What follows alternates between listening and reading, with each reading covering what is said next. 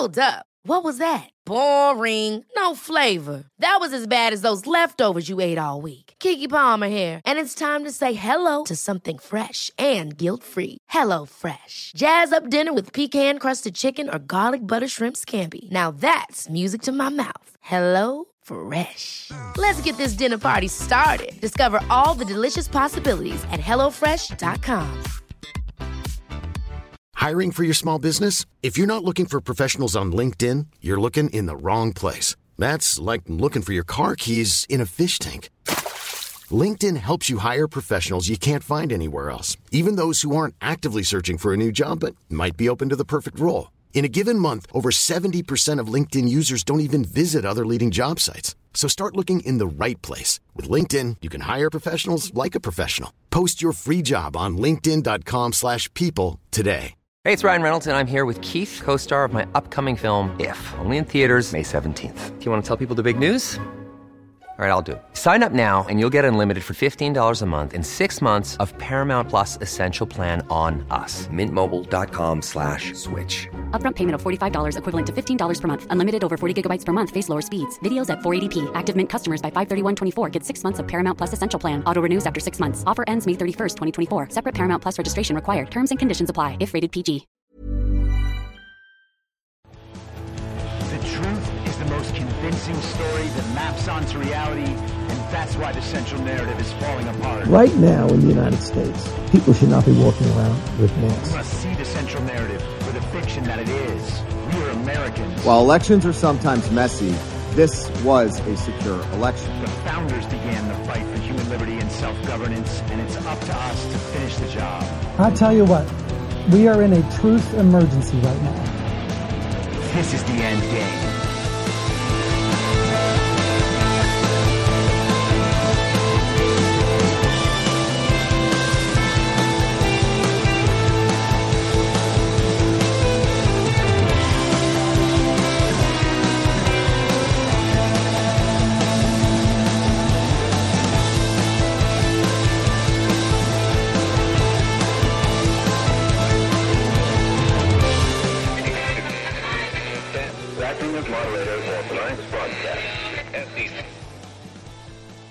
It's Monday, July 31st, 2023, the 922nd day of dystopia.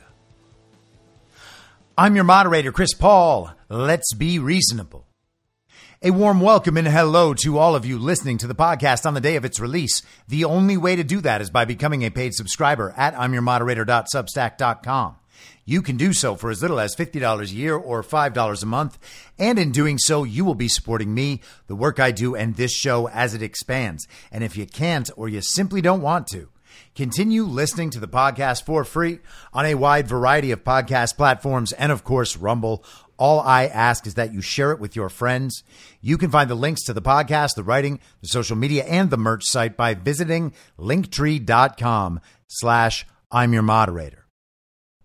Now, before we get into the news of the weekend and the news of today, I want to discuss one more reaction that I got a few times to the conversations I was having last week.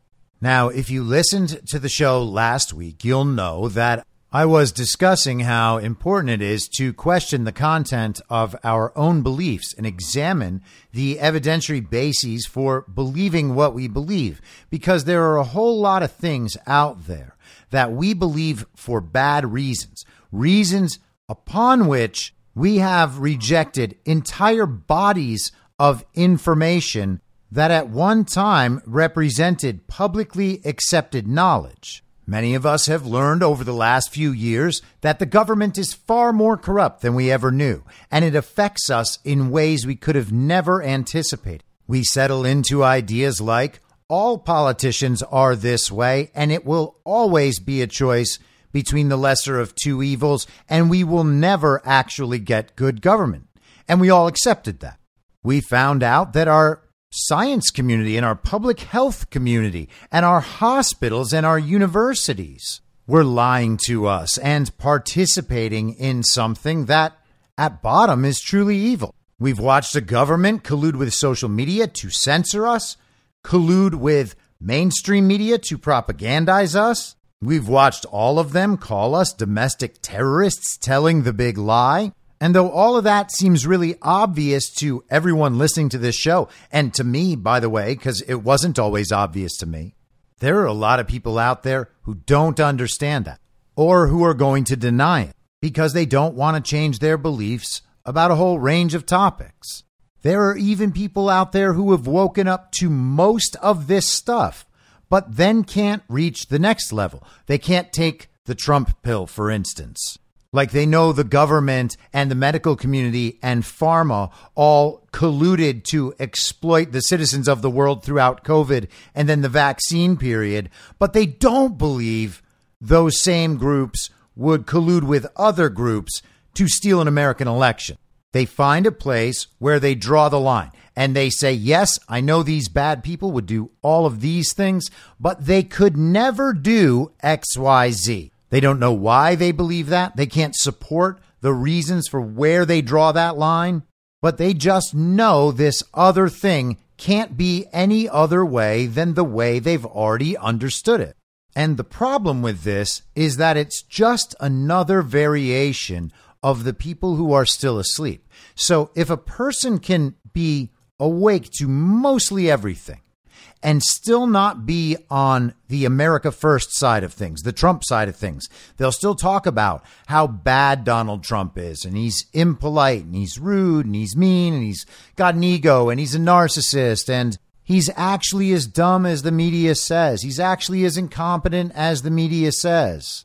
They think, I have the set of correct beliefs now. I've gone far enough with this process.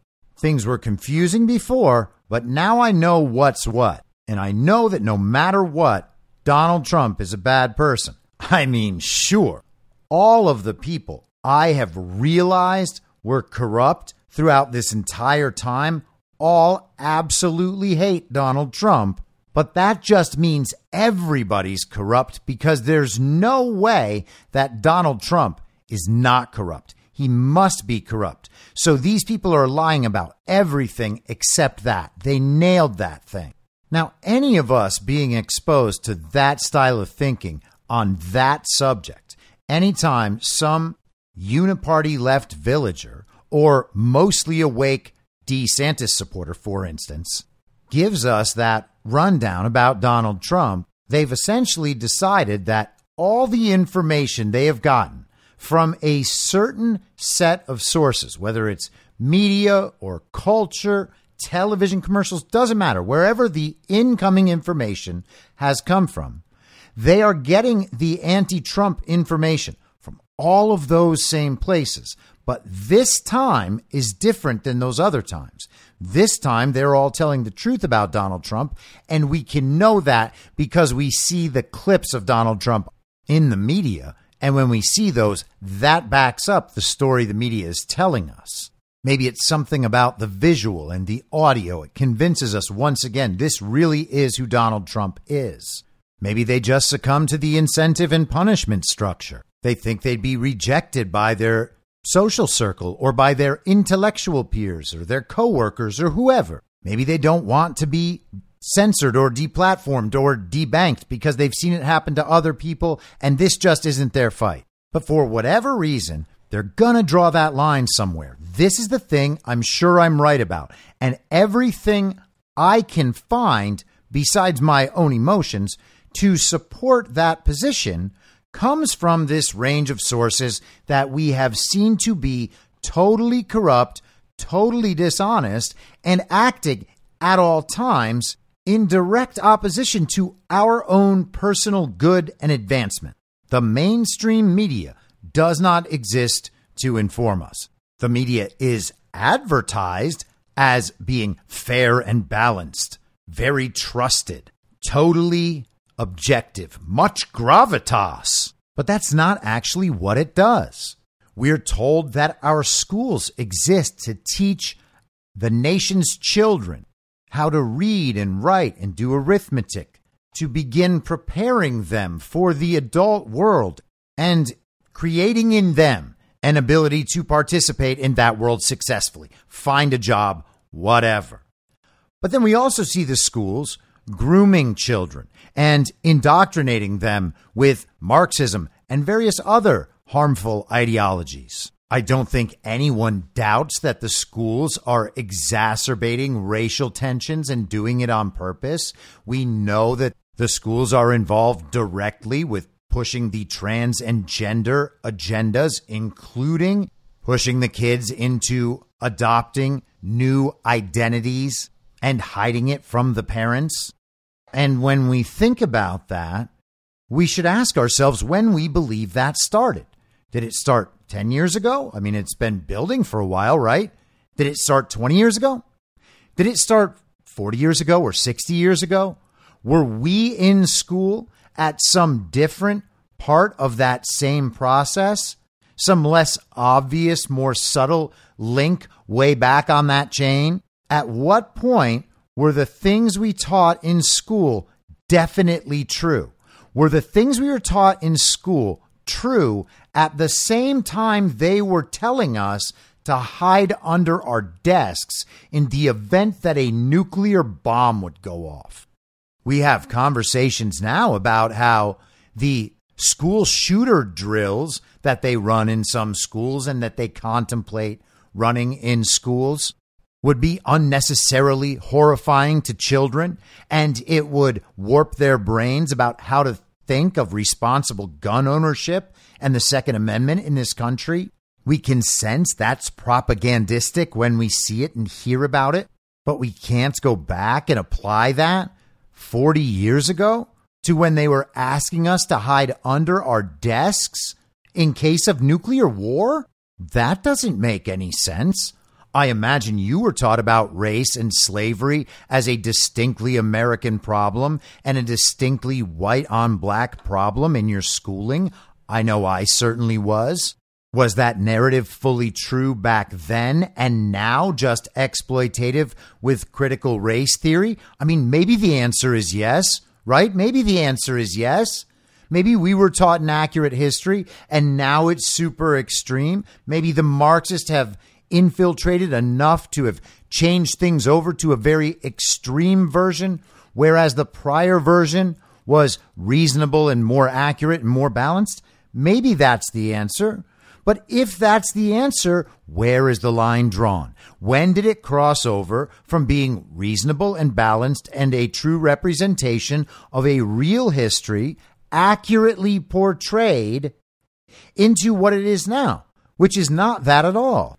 The fact that we know slavery still exists in the world, though we're told not in America, means that it can't be a distinctly American problem, and it can't be an exclusively white on black problem or white on anyone problem, as it turns out. It's not white cartels south of the border running that part of the slave trade. It's not exclusively white people around the world in these NGOs locating potential quote unquote migrants to come over.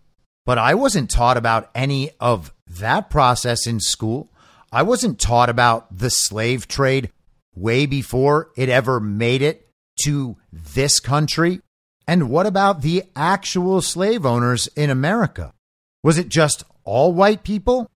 What about white people whose family hadn't even moved to America when slavery was still legal? So why wasn't it more specific so that we weren't blaming an entire skin color race of people for the mistreatment of a group of people from another skin color race, especially when those groupings don't even make sense? I would suggest to you that we were taught that history in that way for exactly the same reasons that kids are being taught a distortion of that story right now. I mean, commies gonna commie, right? This is the playbook. This is what they do. This is an infiltration of a collectivist ideology seeking to replicate itself. And the further infiltrated it is, the more effective the replication. And once they've done that, once everybody believes the story as they describe it, well, then they can increase the story in whatever direction they want because they are the keepers of the story. And you'll remember, history is always written by the winners. Now, certainly we can seek out alternate histories and try to figure out which one accurately reflects some real world events and proper context of those events that describes the motivations for various parties accurately and portrays something that actually could have happened. But we can't assume that that's the version we were taught in school. So maybe we're able to find a proper set of history books and get through that history. And a lot of people devote their lives to that project, and an extraordinarily important project it is. But we could go through and read the full collection of books that actually had a more proper and accurate history than the one that we're taught in school. Influenced by this regime, the history written by the winners described as they want it described. When the history is written by the winners are going to be the victims who then become the heroes in each one of those histories. And again, you can see this happening in real time in the real world as the fake news writes this future history. That's what it is. The fake news of now will be history 100 years from now. And historians 100 years from now will look back on this fake news and say, yes, that's what was happening back then. If you only get a certain chunk of the fake news now, 100 years from now, you will think that Donald Trump was actually a Nazi leader, a white supremacist who oppressed Muslims and was responsible for trying to start a civil war in this country because he couldn't deal with losing an election because of how big his ego was. You can see them writing a false history right now before your eyes. You know that things you were taught by culture, by school, by whatever, were wrong, and wrong intentionally. And you can see the intention and the reason for why they would have wanted to teach you wrong things. So where in the world do you draw the line? And we are accustomed, because of our schooling, because of our culture, to believe that an authoritative source exists somewhere, and that because we don't know everything imaginable about a subject, we need to hand off our judgment and decision-making to someone deemed authoritative by the very same people who lie about everything. And so last week we were discussing various existential threats that we are told could end our lives either immediately or more long-term. We discussed climate change, something that will destroy everyone eventually down the road. Pandemics, which we want to avoid, but then once one happens, it can end our lives immediately. So we need to give them all the money and power when pandemics are happening and when they're not happening. So there's both a short and long-term aspect there. Similarly, AI has that short and long-term aspect, much more like a pandemic than like climate change. We talked about nukes, where there is a permanent and constant threat of an immediate end to everything. So kind of like an instant pandemic. And then aliens, which are meant to keep us confused about whether or not there is an existential threat. And that in itself is kind of amazing. We don't even know if the thing is real, but we assume that it might be. The government won't tell us. And because they're so sneaky and shifty about it, we think, oh, they're just trying to hide the aliens. And of course, if the government is hiding them, then they must be real, which means they either are or are not a threat. But if it turns out that they are a threat, we need to immediately hand all our wealth and power and control authority over to the government to deal with it. So we have a variety of existential threats, none of which we can be certain either are real or could possibly have the impact that they describe. And of course, we don't have any reason to believe that they could have the impact described in the way they are constantly described to the public. This is John Kerry from the Aim for Climate Summit back in May. Agriculture contributes about 33% of all the emissions of the world, depending a little bit on how you count it, but it's anywhere from 26 to 33. And we can't get to net zero.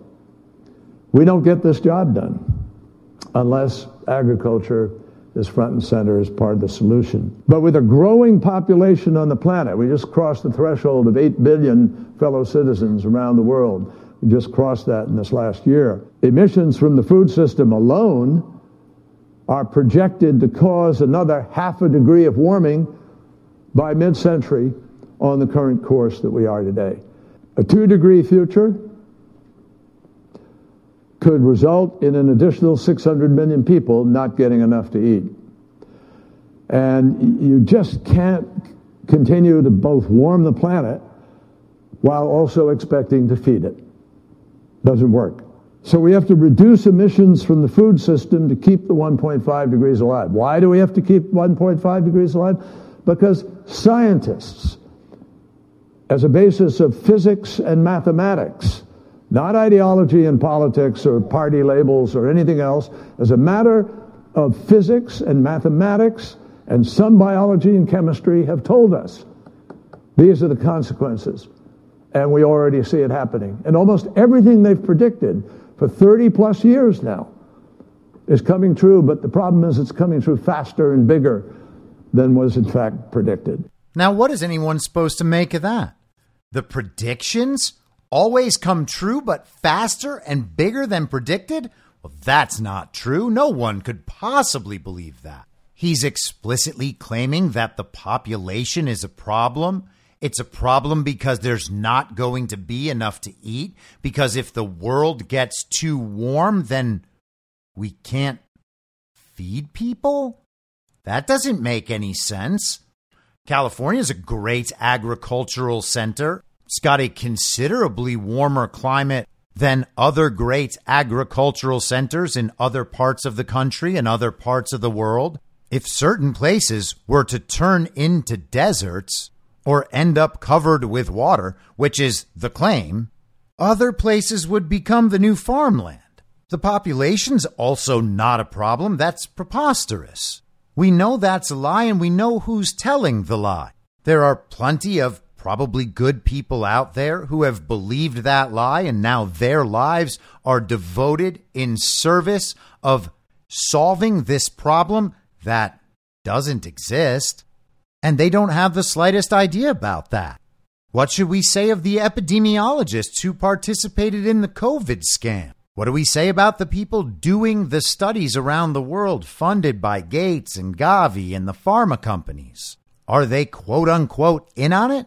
Well, maybe not. Maybe they believe that they are doing the best possible thing they could be doing in every instance, and they have no doubt whatsoever about the work they're performing or the results of that work in the narrative and in changes in the public's behavior. But at some level, the systems whose performance would help us develop the trust we might have in them are also part of this exact thing that you just heard from John Kerry. Who's telling us what the future's going to hold? Why, it's the physicists, the mathematicians, maybe some biologists. They are telling us what the future is going to hold based on the mathematical models they've created. And we're all supposed to change our behavior across the board. 33% of the bad air is coming from agriculture, and we have too many people already. So we need to slash that, get rid of agriculture the way we do it now, because the physicists and mathematicians say the world's going to get too hot.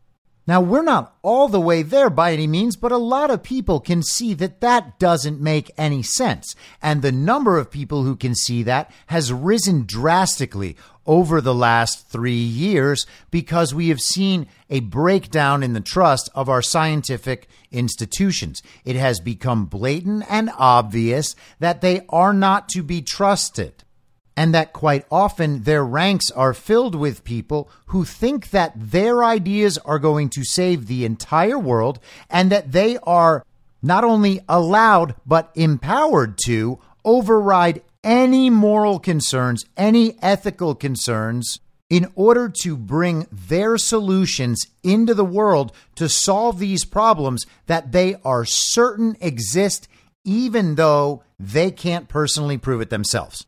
And I want to come back to that in a second. But the complaint that I received a couple of times was, You can't say things like this, I'm beginning to doubt your credibility. Or you can't say things like this, you're going to lose credibility with other people. And to that I say, well, okay, so what? If people are going to make credibility judgments by me calling things into doubt that neither they nor seemingly anyone else can actually prove, then I'm totally okay with that, because this credibility conversation is nonsense. My credibility is not derived from me being right about every single thing. My credibility is derived from me being honest about what I see in the world and what I think about that. I am here to tell you my perspective on the patterns I pick up, and I am trying to do that as truthfully as I can, understanding that I used to be wrong about all of this stuff in a very specific way. I was the person on the other side who was wrong in the way all of these people are wrong. I understand the thought process, which is why I try not to repeat the thought process now. In fact, my thought process is entirely different. I no longer give any credence whatsoever to what everybody knows as handed down from authority. It means absolutely nothing to me now. The things I learned in school that cannot be replicated in my understanding now mean nothing to me. The fact that I was taught them by a state institution that was on its way to being fully infiltrated by the communists means that I don't give priority to any of that information. I am here trying to figure out an extraordinarily complicated world and communicate it to you. And if that helps you figure out an extraordinarily complicated world, then my mission is successful, because that's what I'm trying to do. I am not trying to tell you what you should think about things. So if you don't agree with my conclusions, that's just fine. If you don't agree with my conclusions a number of times, and it makes you no longer want to listen to the podcast, that's fine too. I'm not here to conform to people's expectations in order to retain my audience. Most of my audience wouldn't like me if I did that. And truthfully, I wouldn't like myself. But apart from that, this conversation about credibility, especially when it's looking out for your credibility in the eyes of other people, well, I don't know you, and I don't know the strangers you're worried about who are going to deem me credible or not. So I'm certainly not going to cater to these groups of people. What would that even mean about me? I'm not allowed to explore certain subjects because an imaginary stranger, like 2 levels of don't care, is not going to listen to me? They're not going to take me seriously? They're not going to find me credible? Well, I don't care about that. I don't know why anyone cares about that. That is a vestige of the party of false decorum. And to the extent you have respect for that vestige, I would argue that that might be an area where your thinking is still that party of false decorum thinking. And I don't say that as someone who is claiming to be your superior in any way at all. I am just at a different part of my process than you might be of yours. But I don't worry anymore about people thinking I'm stupid. I have already experienced the most extreme possible version of people attacking my reputation and intelligence and wisdom and discernment and blah, blah, blah. I did that all through 2020 with people I actually knew, people who could influence my real life. And if I hadn't already dealt with that, I wouldn't be able to do this show in the first place. So I certainly don't care when it's a stranger that another stranger is imagining for me. The only thing I see when that is incoming is social pressure to conform to a set of beliefs that the person communicating to me finds comfortable. And I'm not interested in that either. If what I say makes you uncomfortable, either it's a problem with me or it's a problem with you. And if all you're telling me is that I shouldn't talk about some subject in a certain way because I'm going to lose credibility to other people, I'm going to assume it's a problem for you, You're worried about hearing other people say, oh, you probably believe XYZ, don't you? You have this one belief. I bet you have these other beliefs. I'm going to call those beliefs stupid, and then you're going to feel stupid. And now I'm not going to take serious the other view you have. I get it. I understand that thought process. I understand that interaction. I've had that interaction countless times. But think about the beliefs of the people who think that way. Those were the people telling us in 2020, with no evidence in the history of anything, that masks worked. They were the people telling us that lockdowns worked, despite having never been tried and despite being so incredibly obviously the most destructive possible thing that could be done. We watched as our society's quote unquote intellectual elites had very careful and polite conversations about masks and lockdowns and school closures. They had to treat these arguments seriously and have very polite conversations with other people about these arguments. And then we wonder why those sorts of things keep happening to us as a society. We say, how can anybody believe this? How are they getting away with this? Oh, it's everybody else's fault. Oh, it is? It's everybody else, huh? If we want to progress out of these things, we need to stop listening to informational gatekeepers and stop being them ourselves. The censorship regime tried to keep those topics completely off limits. But then we had this other set of people, these very serious intellectual elites, who would talk about the subjects, but only in those very careful ways. And somehow they came out of that seeming very brave and smart, and people took their side. Nobody wanted to upset anybody. No one wanted to make anyone feel uncomfortable about their beliefs. So they agreed this is as far as we should be having this conversation. They knew the boundaries of where the conversation could be considered safe, and then they stayed there. So they weren't actually challenging the publicly accepted false ideas and false narrative. They were actually supporting it by participating in that conversation at that level. There are people out there who know that masks and lockdowns didn't work and were actually really destructive, but they won't challenge the vaccine narrative. Or they know about the masks and the lockdowns and the vaccines, but they don't want to question whether or not it actually was a lab leak. Because if it was a lab leak, that means that they were doing really dangerous science that they shouldn't have been doing, that they didn't do it very well, and that they then lied about it. So that's a tough thing to get over, isn't it? Then you've got people who know that the masks and lockdowns were a lie, the vaccines were never safe or effective and certainly weren't necessary, and that the lab leak theory is at least closer to accurate than this natural origin, but none of them want to challenge whether or not we were lied to about the existence of a virus in the first place. And I'm not saying there was no pathogen that was making people sick. I'm just saying that the tests don't work. And we were lied to about the numbers, and the flu disappeared. Don't we at least at some point have to question the underlying story? And if you say no, then why is it no? How are you sure that this is where we need to draw the line? And I don't suspect that that's entirely rational. It's more of just a feeling.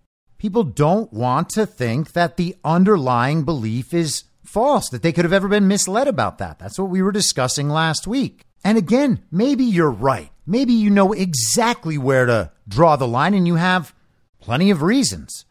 I just haven't really heard too much of that from anyone, and certainly not from anyone who is expressing concerns about my credibility. You're concerned about your credibility. Who is it that you want to listen to me who's not doing it because of credibility concerns? That person doesn't exist. Are you concerned about showing my show to someone else because you're worried that they will be upset about my credibility and that will reflect badly on you? I mean, what are we talking about here? Nobody runs around worrying about Ben Shapiro's credibility, and he's wrong about everything that matters. He's not only wrong about everything that matters, he's wrong about all those things in the direction the regime wants him to be wrong. Every time, about every important issue. Are the Fox News hosts credible? The CNN hosts? The MSNBC hosts? Oh, it's just the Fox News hosts that are credible. Oh, it's just some of the Fox News hosts that are credible. Well, where do you draw the line? How do you know which ones are and which ones aren't? Do they express their doubts to you? Do they go through the information with you? Or do they tell you what to think? Do they assertively say all the right things so that you will believe those things? Is that what you find credible? Are the government agencies credible? Are the congressmen and senators credible? Oh, only the ones with R's next to their name, they're credible? Oh, but only some of them are credible. And occasionally, every now and then, one with a D next to their name might be credible, depending on what they're talking about and whether or not they agree with you. Right? Is that what we're talking about? Is it whether or not they agree with you? Is that what makes them credible? Are the scientists credible? The industry leaders? The global governing body heads? Are the professors credible? Are the historians credible? Well, no one is credible as a class. Credibility does not need to exist relative to the set of claims a person is making. The entire pretense is absurd. It assumes that there is objective information out there that you can compare certain claims to. And no, okay, well, that claim doesn't correspond with the objective truth, and that claim doesn't, and that claim doesn't. But he has 97 other claims that do. Therefore, he has a 97% credibility score relative to this objective set of information. Therefore, credible. I mean, you're 90% of the way to being a fact checker at that point. We hear talk about how we exist now in a post-truth environment, as if prior to a few years ago, there was an objective truth that everyone could simply know. But that wasn't true. That was just marketing. And we bought into the marketing. It made it seem like it was true. The newscasters on the various TV shows were all telling us a version of the same thing. We figured the same thing must be true, regardless of the version. But none of that is required whatsoever. There's not some credibility score. There's not some test of expertise that people pass. And there shouldn't be. You shouldn't want there to be. My credibility, if I have credibility at all, and I'm not sure that anyone needs to have credibility if we understand the world as it actually is. Not as we were told it before, but as it actually is. There is no objective truth that we can draw from anywhere unless it's coming straight from God. You're certainly not getting it from your culture or from the news or from your government or from your schooling. I'm trying to explore the fact that we have been sent off into this jarring informational space where we have to do the research. We have to do the thinking. We have to make our own judgments. It was always this way. The mistake, the delusion, is thinking it was ever another way. Our prior informational environment was the unnatural informational environment, not this one. This informational environment is entirely natural, which is why it corresponds to our history, to our religious teachings, to our philosophy. We are not the first people to discover the truth about the state of things. We are not the first people to discuss epistemology and the state of knowledge. There were people 3 years ago being told that they would not have any credibility if they discussed potential problems with any potential vaccine, while at the same time, the side of the eventual vaccine mandators was claiming that they would never take any vaccine that came out while Donald Trump was president. People were being told they couldn't discuss that stuff, that they would lose their credibility if they talked about it. You can actually watch Robert F. Kennedy Jr. in his presidential campaign right now. He always makes sure to say he's not anti-vax. He's supported vaccinations in the past. He's been vaccinated against certain things. He's had his kids vaccinated for certain things. It's not that he doesn't trust vaccines. It's only that he's concerned that they're not tested enough and that this current one was not necessary and not safe and not effective. Now, you can certainly consider any political campaign to be an info op on some level, so bake that into your understanding of the RFK Jr. thing, but he is still concerned that he is not going to be able to communicate effectively about the current vaccine unless he already extends the olive branch of saying, I know that other vaccines are totally okay. But does he know that? Does he believe it?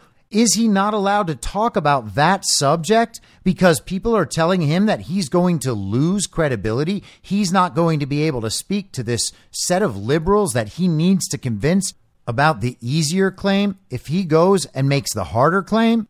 Now, you can argue about how to approach political campaigns, but if we're having an honest intellectual discussion, that position is unsupportable. Trying to achieve credibility in someone else's eyes by refusing to tell the whole truth, express your doubts, express your skepticism, is quite clearly a contradiction. You should not be trying to win credibility in someone else's eyes by deceiving them about what you believe. That should be entirely obvious, but it's not. Because that is an inversion within the false reality. It is a total inversion within the false reality. Here is that particular intellectual and moral truth within the false reality. Here it is. In order to establish a sense of credibility with my audience, I need to anticipate what they are afraid to hear, what they are uncomfortable hearing, what they are not prepared to believe, regardless of what I believe or what I know. And then I need to communicate to them that they are right to feel discomfort when I go anywhere close to those lines.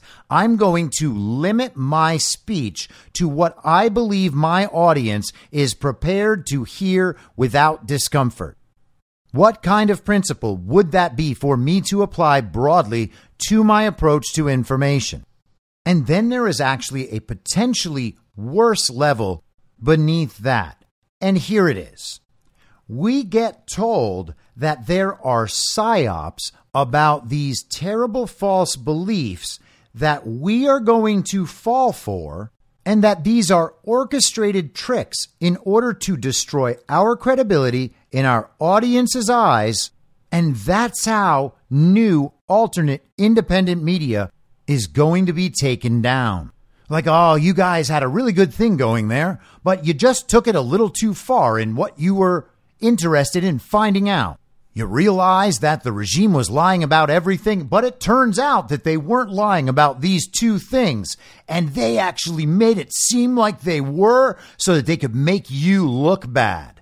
And you fell for the psyop. What a moron. Well, thank you, person in the comments, letting me know that insightful claim that you have heard other people make on the internet and can't establish for yourself. Very interesting claim. But I would respond that potentially there are worse psyops to fall for than the one you think is going to cause people like me to lose our credibility. And that would be, let's say, masks, lockdowns, vaccines, mail-in ballots, fake elections, the insurrection. Look at all these psyops that everybody fell for.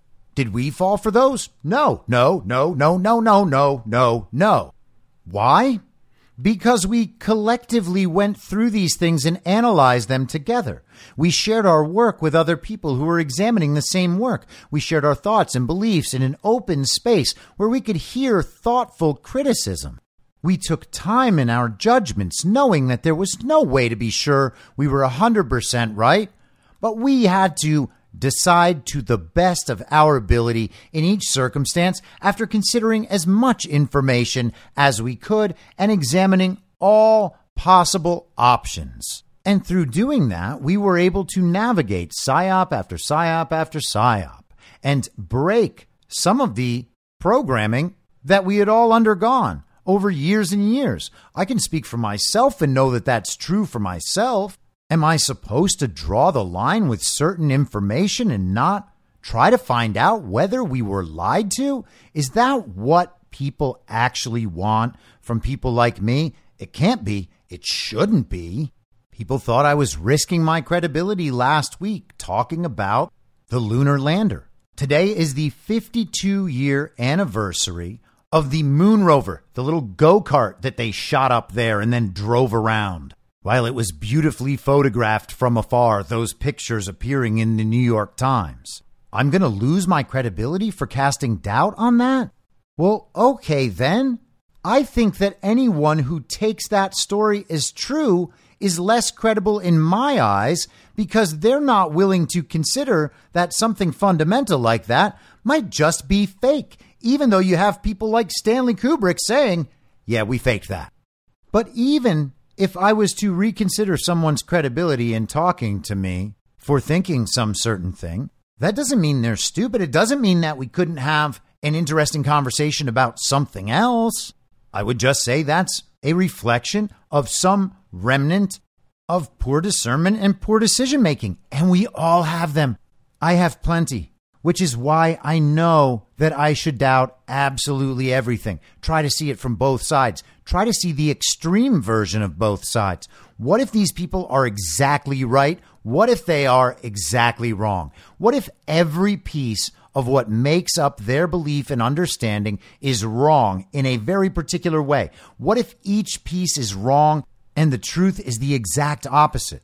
Okay, well, let me see what the exact opposite of all these beliefs is. Put those all together. Let me see what that picture looks like. Now, I enjoy that process. I find it absolutely fascinating. And I will put myself through those thought experiments all day and all night. If I am awake, I am probably thinking about something like that. I am trying to think about the thing and its opposite both being true anytime, seeing what picture emerges, which means that I necessarily am going to take some of these ideas and be like, well, maybe that's not right. Let me see if there's actually a way that the opposite idea maps onto the world better. And if I determine that one does and that we are using the wrong map, I'm probably going to say that on this show. And if that causes a credibility problem, well, then I accept that and maybe my show is not for you. But what I'm not going to do is limit my thinking, because when you have discovered that there is a world out there of facts that were exactly the opposite of what you were taught to think and what you have always understood. The entire point of the false reality, by the way, is that they construct a fully false reality. Their version is supposed to map onto reality. It's supposed to make sense on some level. And on some level, it does. Just not when you examine any of it carefully or deeply or apply logic or morality. That's why they tell you you just have to accept it. And they punish you if you don't. And they censor people. It's so everyone just accepts the false reality because moving beyond it is simply not worth it to a lot of people. And that's very sad. Part of the false reality is convincing people that they can have a good life while doing that. But I'm not concerned about credibility in the eyes of strangers. And I can't be concerned about credibility in the eyes of strangers. In the same way, I'm not concerned about whether or not strangers think I'm a good person. Why would I care about a stranger's assessment of my personality and character? That doesn't make any sense. And in a world of people who are thinking for themselves, then the credibility of someone they listen to talk about politics and philosophy and culture in the eyes of a stranger shouldn't matter at all. If my car mechanic was a Civil War buff, I would absolutely be more interested in his understanding of the Civil War than I would be from a Harvard historian that's going to tell me about the Civil War from a critical race theory perspective. And someone with the mindset we're talking about would be like, you're listening to a car mechanic over a Harvard history professor? Well, okay. Now I'm not credible because you find my source not credible, but you're credible and know who the credible sources are? This stuff makes no sense to me, and it's not productive. It's not useful. I'm not here to tell you what to think. We're trying to figure out what the hell is going on in an extraordinarily complicated world. And one of the absolute keys to being able to do that is being willing to look at some of the claims we imagine must be true and considering that they might not be, especially if everything that leads us to believe in the initial claim came from all of these sources that we know lie to us about everything. I'm not here to tell you what to believe. I'm not here to tell you what the ultimate truth is. I'm not even here to pretend that I know or maybe even could know. But I am here to tell you that if you think there are things about the regime's official story and central narrative that you can't doubt, those are the things everyone should immediately begin doubting. Imagine what would have happened if the PSYOP, by the way, 3 years ago, to convince us that we're not allowed to question the integrity of our elections, otherwise we are destroying democracy. Imagine that PSYOP worked. Imagine that everyone who's talking about election fraud had just not done it. We'd all gone the way of CNN and MSNBC and Fox News and the Daily Wire and each and every one of the DeSantis simps. Where would we be on the issue of election fraud? Election fraud would still exist in the world. There would still be people out there trying to prove its existence. And at some point, it might be necessitated that that entire thing would have to flip over completely, creating a great deal more turmoil in the world than would be created for it flipping over now. There were people telling everyone not to talk about election fraud, laughing in our faces for talking about it, despite the fact that there is no one in the entire world who can or ever has proved that Joe Biden got 81 million real lawful American votes. Proving that is not possible. Yet we were told we were going to lose our credibility if we talked about that subject and said that very claim, even though it is a logically and rationally unassailable claim. We were told we were going to lose credibility for saying it. No one in the world, I will repeat, no one in the world has ever proved or could possibly ever prove that Joe Biden received 81 million real lawful American votes. It's not possible because that proof does not exist in the world. And if it did, then they should have let people check. They didn't. If everyone focused on remaining credible in the eyes of an imaginary stranger at the second degree, would we be having the cultural awakening that we're having relative to our stolen elections? Would people be making the push to fix our elections? Or would everyone be calling Donald Trump the greatest threat to democracy since blah, blah, blah, blah, blah? You know, just as the regime wants. They're proving to you that that's what they want. They deny it on the uniparty left, and they deny it on the uniparty right. Our elections being safe and secure is what allows the DeSantis simps to say that Donald Trump lost and that Carrie Lake lost. You can certainly imagine what life would be like if everybody believed that way. And that's exactly what would have happened if everyone stopped talking about it because of claims on their credibility. And it's important to understand the directionality of these claims. The burden is not on me to quote unquote prove election fraud of a certain degree when the other side cannot prove that Joe Biden received 81 million real lawful American votes. It's not my job to prove beyond a shadow of a doubt that something whose existence I call into question, or the narrative around the existence I call into question, is absolutely definitely fake. If the people telling me it's absolutely definitely real are lying about multiple elements of it.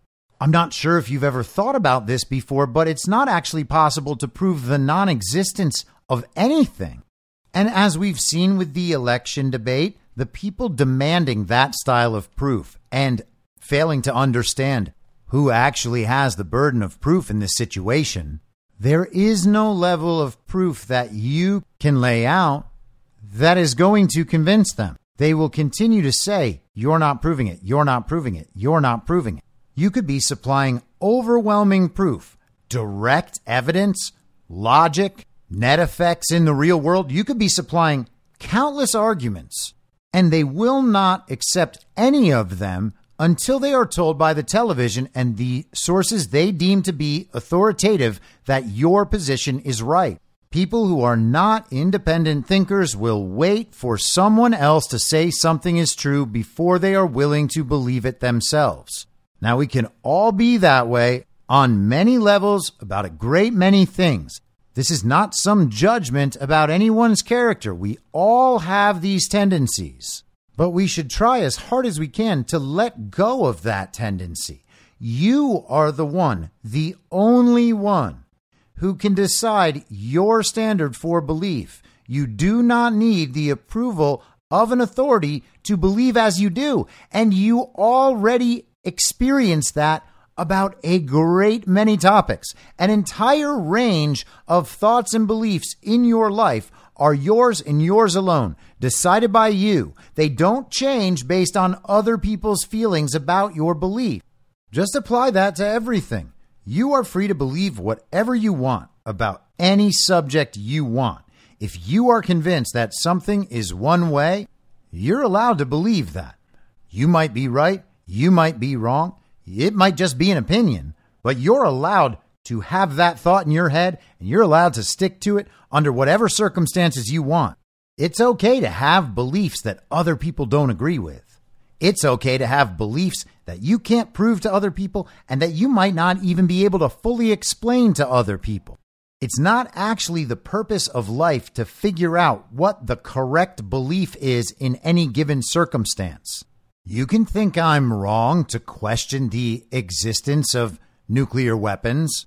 There are plenty of people out there who will side with you on that question. But you might want to ask them about what they think about every other subject before you figure out whether or not they're credible. Because it's possible that they might have the right view on nukes, according to you, but then be wrong about, masks or election fraud.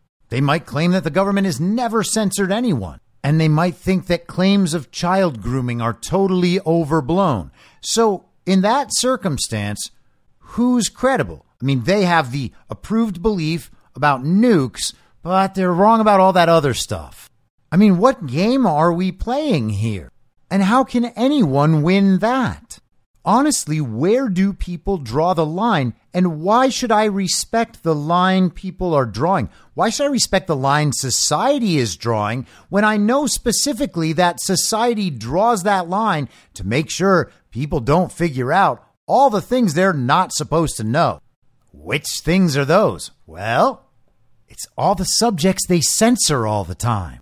And with all that in mind, let's look at some of the election fraud stuff, right? So even some of the people who will admit there's no way Joe Biden got 81 million real lawful American votes. They know something was wrong, but they say, well, you gotta let it go because the courts decided that there was no widespread fraud. And I know that there were messed up things about the election, but if there was no widespread fraud, according to the courts, then we have to let it go. It doesn't matter that they changed laws outside the Constitution and the courts have overturned that. It doesn't matter that there were clearly problems like ballot harvesting and registration issues and machine issues, all these election day issues. And then, of course, there was interference from the media with the intelligence community and the FBI. But the courts made these decisions, and we're just going to have to let it go, or else we're going to risk losing our credibility. Now, those people have been no help whatsoever. Those people have actually supported the regime with their actions while believing that their intent is to preserve America. But all they did, in actuality, was attempt to preserve their own credibility, because they knew that crossing that line would get them exiled from the party of false decorum. So when you are in that mindset, responding to those incentives and that punishment structure, you cut yourself off from doing the thing that is actually right and true. And that's the only thing that matters, everybody. You can't say, I have to make sure that I preserve my credibility and my public reputation. Otherwise, I won't be able to do the right thing in the future. That doesn't make sense. I know people who want to get extraordinarily wealthy so that someday they can be philanthropists and solve the world's problems. But first, they personally need to become extraordinarily wealthy and powerful. And because they're going to heal the world in the future, they can actually do whatever they want, whatever they need to become wealthy and powerful right now. They want moral credit for it too, because they are the ones who are actually going to save us in the future. So they should be praised now and encouraged now. Otherwise, what's the point? We forgo the truth so that we can hold on to the reputation. Now, there are people who didn't draw the line there, and thank goodness. There are people who talk about election fraud on a number of levels, but then they still draw the line. Where do they draw the line? You've already thought of it, haven't you? They draw the line before the machines. Now, why would someone do that? Well, they've probably been told that the claims about the machines are going to destroy their credibility. They can't talk about Hammer and Scorecard. Do they know that Hammer and Scorecard is not involved with machine manipulation of our elections? No, they don't know that. Do I know that it is? Nope, I don't. I suspect that it is. I have every reason to believe that it is, especially with the way the narrative operates around it. But I don't know. I can't tell you that conclusively, and I certainly can't evidence to you so that you would change another belief to my belief, which is why I don't try to do that. But I'm also not going to ignore it. And I'm not going to tell other people to stop looking at it because I want the information. If I'm focused on something else and other people are focused on the machine stuff, then I can actually look at their information and think, that's interesting. That does seem to indicate that the machine theory is more valid. I don't just have to adopt their view about something. I take their information and add it into my understanding. But I don't do that if I've cut myself off from the machine discussion because somebody worried on my behalf that I would lose credibility in the eyes of an imaginary stranger at the second degree. Even amongst the general, broader truth community, claims about Hammer and Scorecard, claims about Dennis Montgomery, well, that's just pushing it too far. Even people who know that the machines are a problem draw the line somehow before that point. Now, are they right to do that? Hey, maybe. I just don't know why that's the place to draw the line, and I'm not sure they do either. I think it's because that's where they imagine the boundary of credibility is. But what if the machine people, the machine maximalists, let's call them, are right about the whole thing and a whole bunch of people don't know it and can't support the case because they didn't pay attention to it at all for 3 years, despite the fact that it's the most important part. You see, if we fix every other issue except the machines and the machine maximalists are right, then we have fixed a grand total of 0 issues in the election. Fixing it 99% is not fixing it 100%. And if that last remaining 1% that everybody thinks is irrelevant is actually the most important thing and no one knows it because everybody was busy preserving their credibility, well, then we have a future of stolen elections to look forward to, and it would be our fault for prizing our credibility in the eyes of second-degree imaginary strangers over the usurpation of our country. And since that is relatively easy to understand, and I think that you'll all at least see where I'm coming from, the next step is to understand that there is a genuine regime, incentive, and punishment structure attached to preserving the narrative that the machines are not the problem, and certainly not in that way. If the regime can still pull off election fraud through the machines, and it might not work at the presidential level, but it might work in local communities all around the country for local officials who could then start this cycle again. Maybe they have to scale back 10 or 15 or 20 years because of the new election processes put in place. But if that's all it is, and those machines can still get local politicians elected for the next 5 years or 10 years, until people forget about all this stuff and move on and get lazy again, well, then the regime has preserved their election theft system long term to the detriment of everyone. So there is actually a key motivation to explain why the regime might set up an incentive and punishment structure around claims about the machines. If we then prize our credibility over the truth claim itself and getting to the bottom of election fraud so we can rid it completely, then we have left the problem in place to preserve our own standing among people who were wrong about the most important thing. Now, again, I don't know everything. I don't know close to everything. I might even be wrong about some very, very important things. But what I'm trying to do is not be wrong in a particular way, because I have believed without thinking and without evidence what was handed down to me from authority and then preserved through an incentive and punishment structure based around my reputation, my social standing, my credibility. I have seen through that process inside and out in the most peak possible environment, which is Hollywood and social media at the highest levels at the same time. If you want to make sure that everyone falls in line and supports a wholly false narrative just to preserve their reputation, look at the entertainment industry. I was going to say go on out there and give it a shot, but you don't even need to do that because it's so obvious. Build your credibility by thinking clearly and rationally and telling someone why you believe what you believe. Get information, consider alternate information.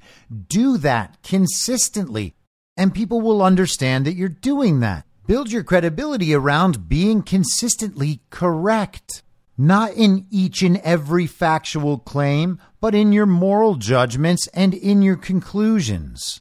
We have not yet reached, and will never reach, the point where we are no longer wrong about things. There are no more things we could possibly be wrong about. We are never going to reach that point. It should be one of our primary concerns to make sure that we're not clinging to information that we believe we know for sure, even though we don't. It's our job to figure out and recognize where we might be wrong, where our assumptions don't stand up to close scrutiny. We should be especially conscious of all the beliefs we have that we have never questioned. And here's an example from what's going on right now. You might have actually heard about this story over the last few days because there has been a big push by Ron DeSantis people and on behalf of the GOP establishment and elites to claim that close Trump advisors admitted under oath that they knew and Donald Trump knew that claims of election fraud were not true. That story has been going around all over the place, and it is not remotely true. They say, in order to make this claim stick, that Jason Miller, Bill Stepien, and Hope Hicks were President Trump's closest advisors at the end of his first term and would have been then in a position to know that he knew the election fraud claims were false. Now that is already a huge problem because none of those are Trump's closest advisors, particularly not with the multiple national emergency situation throughout 2020 relative to COVID and relative to the stolen election that is real no matter what the television says, nor what you believe about the status of the various election fraud claims. Donald Trump, as president, as a stated wartime president, knew the answers to these questions. He was the one dealing with these issues, and his comms people were certainly not his closest advisors at the time. And even if they were on some level, they still wouldn't have been on issues surrounding election fraud. It is entirely possible that a great many people close to Donald Trump in the political sense were not anywhere close to him when it came to anything to do with COVID or election fraud or a range of other issues that have to do with the crimes of the deep state and the coup launched against the nation. We do not just need to accept the mainstream narrative about Donald Trump in this situation. We know that they are leaving out the rest of it. Beyond all that, nothing in the video being shown, which is, by the way, a context-free series of clipped out segments of testimony to the entirely illegitimate sham J6 committee that was not properly formed according to the rules of Congress. So we have testimony from an improperly formed congressional committee, chopped up with the context removed, and the people in the video talk about how they didn't think there was much chance that this or that would win. Well, we needed to get 2 out of these 3 states, and we thought there was maybe a 5 or 10% chance that was possible. Jason Miller is talking about what the reported results were and whether or not the reported results would change. Why would the reported results change? The reported results are what we are disputing. We can grant that the reported results show that Trump lost. Nobody's denying that. We're denying that the reported results accurately reflect the will and intent of the American voter. The fact is that even if all 3 people had said specifically that they believe Donald Trump knew that he did not win the election, that still would say nothing about the underlying claim. They tried the same thing a couple of months ago with Tucker and the Fox News hosts in the Dominion case. They focused on some text messages that didn't say the thing they claimed, rather than the Dominion side of the discovery that shows Dominion knew its machines couldn't produce reliable results and were open to manipulation. We're just seeing the same story come around again, and people are trying to exploit it. They're trying to use it, but it's not true. The video doesn't show what they're claiming the video shows, and even if it did, it would not change the underlying claim. Election fraud did or did not happen. Joe Biden received 81 million plus real lawful American votes, or he didn't. The fact is that he didn't, but the fact about whether he did or didn't has nothing to do with what Trump's advisors think about Trump's mindset in late 2020. Jason Miller, Bill Stepien, Hope Hicks, their comments have no bearing whatsoever on whether or not election fraud occurred. There is nothing that they can say that changes the underlying truth, and the underlying truth is all that matters. And if all that wasn't enough, then you also have to remember that this footage has existed for at least 8 months, if not much longer. So why is it coming out now in this form? It certainly is not proof that our election was free and fair, safe and secure, and that the reported results reflect the will and intent of the American voter. It proves no such thing. It does not even suggest those things. All it shows is people who know Donald Trump and have worked for Donald Trump talking about what they understood at the end of 2020 relative to the election. Now, we were also told last week that Rudy Giuliani admitted in a court case that he knew the elections were a lie as well. That is not true. And he didn't just suddenly burn down his career's worth of credibility to end some minor litigation. The filing simply says that for the purposes of resolving this litigation, we will assume that Rudy's statements are false.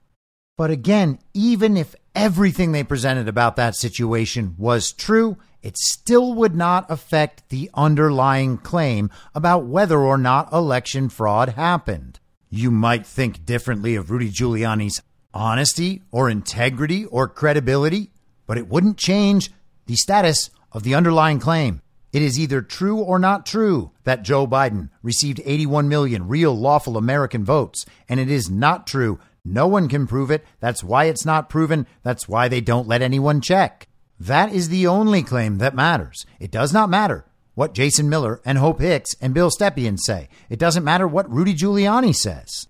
All that matters is whether or not the underlying claim is true. You can't use any of those other claims to prove the underlying claim true or false. Yet we have media figures and influencers on the uniparty left and the uniparty right both agreeing that Jason Miller's comments prove that Trump was lying about the 2020 election and is still lying. It should be rather obvious to see in that situation who exactly is lying. Then we have this from yesterday in CNN. Trump ally Carrick will meet with special counsel in about a week, attorney tells CNN. This is Bernie Carrick, former New York police commissioner. He is reported to be meeting with special counsel Jack Smith in the coming days to discuss efforts taken by former Trump attorney Rudy Giuliani to investigate potential election fraud in the wake of the 2020 election. And this is coming from Kerrick's attorney, Tim Parlatore. He was interviewed by CNN's Paula Reed, and he said that the special counsel's office will be meeting with Kerrick and his lawyers in about a week, and they will get into the core, end quote, of the intentions, this is according to CNN, of the intentions behind Trump and Giuliani's unfounded claims of voter fraud. Did Kerrick say that? No, that's CNN editorializing the comments of Kerrick's attorney. We have a meeting scheduled in about a week with the special counsel's office to talk about a lot of the efforts that the Giuliani team was taking at the time to investigate fraud. And that's really going to get into, the core of whether they can charge somebody with having corrupt intent, Parlatore said. Now, does that sound anything like CNN just described it? Here's what they said again. The special counsel's office will meet with Kerrick and his lawyers, quote, in about a week, end quote, and will, quote, get into ... the core, end quote, of the intentions behind Trump and Giuliani's unfounded claims of voter fraud. Those two sentences could not be more different. They don't mean the same thing at all. Parlatore even specifically said the core of whether they can charge someone with having corrupt intent. Now, from the perspective of the mainstream media and the central narrative, and incorporated now in the understanding of all the standard issue villagers still reading this slop and nonsense and repeating it to others, Rudy Giuliani said last week in this court filing that he was lying. Trump's closest advisors know that Trump was lying, and now this is setting it up to make it seem like Bernie Kerrick is going to go tell Jack Smith that he knew Rudy was lying and Trump was lying, just like all these people are saying. So Trump really was trying with corrupt intent to overturn the results of the 2020 election, knowing that the election was free and fair, safe and secure, and that the reported results reflected the will and intent of the American voter. That is the belief they've built up, but absolutely no part of that is true in any way. Think about how insane that is. And these are the credible people. CNN has previously reported on Kerrick's intention to meet with the special counsel's office. Kerrick's meeting comes after he turned over documents to the special counsel's office connected to the debunked voter fraud claims made by Trump and Giuliani, including affidavits claiming widespread quote-unquote irregularities and shoddy statistical analyses claiming proof of quote-unquote fraudulent activities. None of that has been debunked. Those affidavits are from real American citizens, thousands of them, who witnessed proof of election fraud firsthand. They're not lying. I don't know if you had a strange experience when you went to vote, but I sure did. I followed every claim of election fraud in 2020. I watched it happen. I saw the maladministration of my own voting process. And I watched it again in 2022 as well. Kerrick worked alongside Giuliani in the weeks after the 2020 election to search for evidence of fraud that could have shifted the results of the election in Trump's favor. Kerrick had previously shielded some documents from Congress and federal investigators on attorney-client privilege grounds before he ultimately turned over the documents earlier this month. And again, they're framing that as that somehow being shady behavior on Kerrick's part, but it's not. The legal system allows for those challenges. The government can't just make you give them whatever they want at any time. What a terrible country that would be if the government was just like, hey, you know what? I got to see your phone. I think you might have done something. I'm going to have to see your phone. People might actually realize at that point that something is wrong. But if you're going to realize right now, they're already doing that. They just don't actually need to take your phone from you, and they're not going to ask for your permission. But CNN frames this as Kerrick being guilty because he didn't immediately hand over everything he had. You have to first assume that there is a real crime here and that the people involved in the crime are trying to obstruct it. But there is no real crime here, and they keep telling you that. Parlator said it would be imbecilic, that's in quotes, and incredibly stupid, also in quotes, for the special counsel to issue an indictment against Trump before meeting with Kerrick, arguing a rushed indictment would play into an argument Trump has repeatedly made on the campaign trail, that the multiple investigations targeting him constitute election interference. When you have something like this, to bring an indictment before you've finished your investigation, for whatever reason they may choose to do it, it feeds directly into the Trump campaign narrative about all this being, about election interference. And so I think it would be incredibly stupid for them to go forward with indicting before they finish their investigation, Parlator said. And again, it's worth noting that CNN describes the context of the comments by clipping out one word and then two words before showing the comment in full that defeats the context and the framing they just proposed. It is blatant dishonesty right in your face. But standard issue villagers reading that will think, oh yeah, it does sound like Kerrick's involved in some kind of cover up. And we know that he must be because we know that Rudy was lying. That's what he said, even though that's not what he said. And it corresponds to what these people very close to Trump have said as well, even though it's not what they said. So we have level after level after level of this. None of the claims anywhere are true, but all of them together build an entirely plausible story if you are attached to the false reality and not engaged with the empirical observable reality at all. All of this stuff actually maps onto the false reality understanding of who Donald Trump is and whether or not election fraud happens in our country. If you are wrong about those two things, the rest of this makes complete and total sense. But in the real world, it doesn't stand up to even the smallest amount of scrutiny, nor does it make any sense. And even if they had nailed down that part fully, it still wouldn't mean what they're saying it means. Now, the funny thing is, if you are one of those people who knows that the 51 former intelligence officials' letter was nonsense, that the censoring of the New York Post article by social media was the regime rigging the system. Ballot harvesting happened. There are all sorts of irregularities out there. They did a lot of shady stuff that you've also been told was totally legal. And you think that means it's all therefore okay because our politicians are legitimate and this is just what the law says.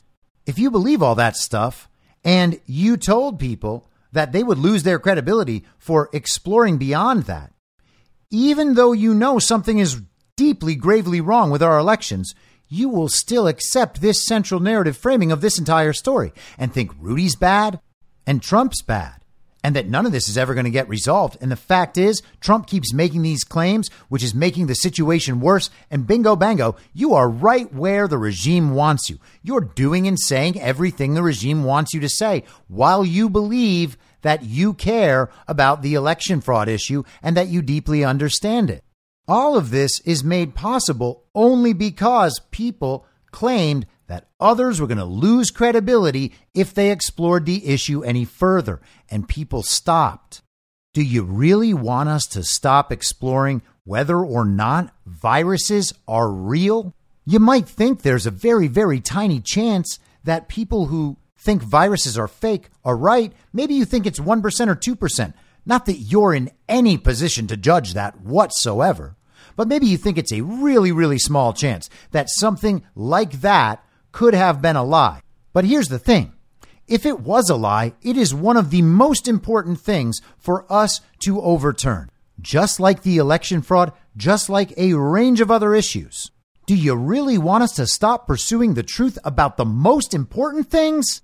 And you might say, well, those aren't the important things because you're just falling for this psyop. Well, that might be true. Except if you're wrong, then you have completely ignored one of the most important things. And so you want me to trust you about where the line is when you're telling me the line is where everyone else says it is? You're telling me the line is where imaginary strangers say it is? Come on. I'm not going to do that. And thank goodness that other people don't do it either, or else we would be in real trouble. I suspect you'll see Rudy Giuliani come through all of this with his integrity intact. He was the guy over there investigating Ukraine, wasn't he? Was all that Ukraine stuff true? Yep, sure was. Isn't that awfully strange for a guy who would then go and lie about election fraud? We're just going to pretend that him bringing down the 5 families in New York never happened? And hey, if Rudy knows that the mainstream media just told everyone that Rudy knows Trump's claims about the election were false, why is Rudy still out there making the same claims he was making before? He's not out there disavowing those claims. Rudy may well be the mastermind behind this entire RICO approach, if I am correct in believing that is what we are witnessing. Could Rudy do any of this if he was primarily concerned about his credibility? No, we would never get anywhere on these important issues if everyone shut up as soon as someone admonished them for risking their credibility in the eyes of imaginary strangers. Another person who has faced the brunt of that is Texas Attorney General Ken Paxton. The Texas legislature is trying to impeach him, including Texas establishment Republicans. The Texas judiciary made it impossible for him to pursue his election fraud cases and prosecutions properly. But he didn't roll over concerned about his credibility. He stayed in the fight, and over the weekend he tweeted this: "Election integrity and the great principles of free, fair, and transparent elections are my number one priority. Harris County has sued the state to block SB 1750 and to protect its failed election administrator, Clifford Tatum, when no one can reasonably dispute that Harris County's November 22 election was plagued by debilitating administrative blunders and blatant election code violations. With the court challenges to the election results finally moving forward next week, we will find out what really happened in Texas's largest county this past November. Houstonians deserve to know." And Houston is Harris County, which is why he mentions that. That is the Attorney General of the state of Texas talking about how it is indisputably true that the elections just this past fall were subject to, quote unquote, debilitating administrative blunders and, quote unquote, blatant election code violations. Now, you might just be hearing that tweet, and you might not have paid much attention to election challenges from 2022, even though they are still open in Texas and Arizona and elsewhere. But this isn't just breaking news. This isn't spontaneously erupting news this weekend. This stuff has been known. Paxton has talked about it before. I've played clips of Paxton talking about it on this show. This isn't a conspiracy theory. The fraud is not a myth. It is real. It is constant. It is everywhere. Harris County is not an outlier because fraud occurred there. Election malfeasance occurred there. It's an outlier because the challenges to it have made it this far. It most likely would not be an outlier if everyone was talking about election fraud all the time because they prioritized the proof in front of their eyes over the fact that the TV and the authoritative sources haven't admitted to it yet. If everyone had the confidence in their own beliefs to be called stupid by stupid people, we would be a lot further along in this process. It's real easy to simply let go of that. And that is exactly what we need to do if we want to get to the place we can get to, which is the broadest, most effective, most open-minded possible sense of awakening we can achieve. The goal is to rid ourselves of all of this brainwashing, because after that, we can actually begin to make responsible, well-considered, reality-based decisions about everything in our lives, knowing that we are not prioritizing information we received a long time ago from authority, knowing that we're not over-prioritizing our reputation and our image to other people, particularly when they're people we don't know. Because this stuff is not ultimately about getting Republicans elected. So silly. And it's not about Trump either, although Trump is a necessary part of the process. People are going to have to understand at some point that Trump won in 2020. Trump represents the vast majority of this country. And people are going to have to accept that if they're going to call their vote important and they're going to talk to us about the importance of elections and the importance of election integrity, then they actually need to live it. And live it means that you do what's best for the country. You don't make your decisions based on how you feel emotionally on someone's tweets. People don't want to swallow the Trump pill. I get it, but it's got to happen. It is a step on the road toward that awakening. It is a necessary step. Everyone's going to just have to get through it, or you're not going to make it. And hey, not everybody has to. That's all good. I mean, choose your own adventure. But if you want to go all the way, if you want to get down that road and see what lies beyond, then we can't stop ourselves because we're overly concerned about the opinions of second-degree imaginary strangers. Now, before I go, just a little update on what you're going to see over the course of the next few weeks with this show. I am going to be spending some time on the road, and then I have a family event a couple of weeks from now. So my schedule is going to be a little bit touch and go, a little bit inconsistent. I'm not going to get shows up 5 days a week. It might be 3, it might be 4. Maybe I end up with a bonus episode on the weekend. I'll be around for most of my Badlands stuff, but the timing on the shows is going to be a little off. Some of them are going to go up later in the day. I'll try to do some long episodes and get all the news in, and there might be some shorter ones mixed in there as well. I'm also trying to get myself back to a point where I am writing a whole lot more, and so I'm going to be working on that over the coming weeks and months. So if you detect little changes, you can give me your feedback about them. I'm not sure I'm going to be able to react too much to that. But I just want to let you know that things are going to be a little inconsistent over the next 2 or 3 weeks. So don't get worried. I'm not abandoning you or the show or anything like that. And I hope to keep as close to my normal schedule as I can, knowing that that's probably going to be impossible in general. I will try to keep everyone apprised of how that's going, when you can expect things, when not. If you're following me on Truth Social or Telegram or Twitter X, then you will know generally when to expect things. Until then, I will be back tomorrow at the same reasonable time on the same reasonable podcast network. I don't have a network. Masks and lockdowns don't work. They lied to you about a pandemic. And Joe Biden will never be president. In my mind, that's the end game. If you're listening to this episode for free, you can support me and support the show and the work I do by signing up for a paid subscription at imyourmoderator.substack.com. You can do so for as low as $50 a year or $5 a month. Comes out to under $0.25 per episode, and you'll blast right through the paywall for all of the writing. The merch store is www.cancelcouture.com, and you can find everything else by heading to Linktree. Linktree.com/imyourmoderator. And I'll see you soon out on the range.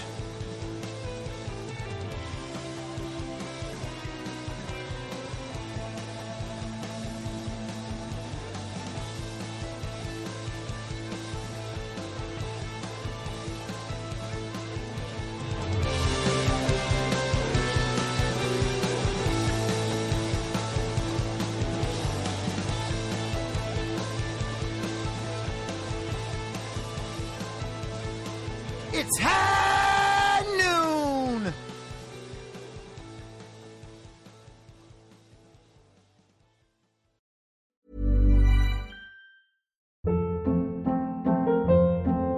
Hold up. What was that? Boring. No flavor. That was as bad as those leftovers you ate all week. Keke Palmer here, and it's time to say hello to something fresh and guilt-free. Hello Fresh. Jazz up dinner with pecan-crusted chicken or garlic butter shrimp scampi. Now that's music to my mouth. Hello Fresh. Let's get this dinner party started. Discover all the delicious possibilities at hellofresh.com. In my mind, that's the end game. Thanks for listening. If you'd like to follow what I'm reading and thinking throughout the day, you can do that by downloading the Telegram Messenger app and going to t.me/imyourmoderator.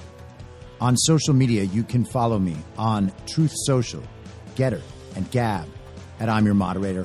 I also have channels on Rumble and BitChute. If you'd like to follow the writing, you can find me at imyourmoderator.substack.com. The merch site is cancelcouture.com, or go direct, shop.spreadshirt.com/cancel-couture. If you'd like to support the podcast financially, the best place to do that is Ko-Fi. Go to ko-fi.com/I'm Your Moderator. And all of these details will appear in the show notes with each episode. I'll see you soon down on the range.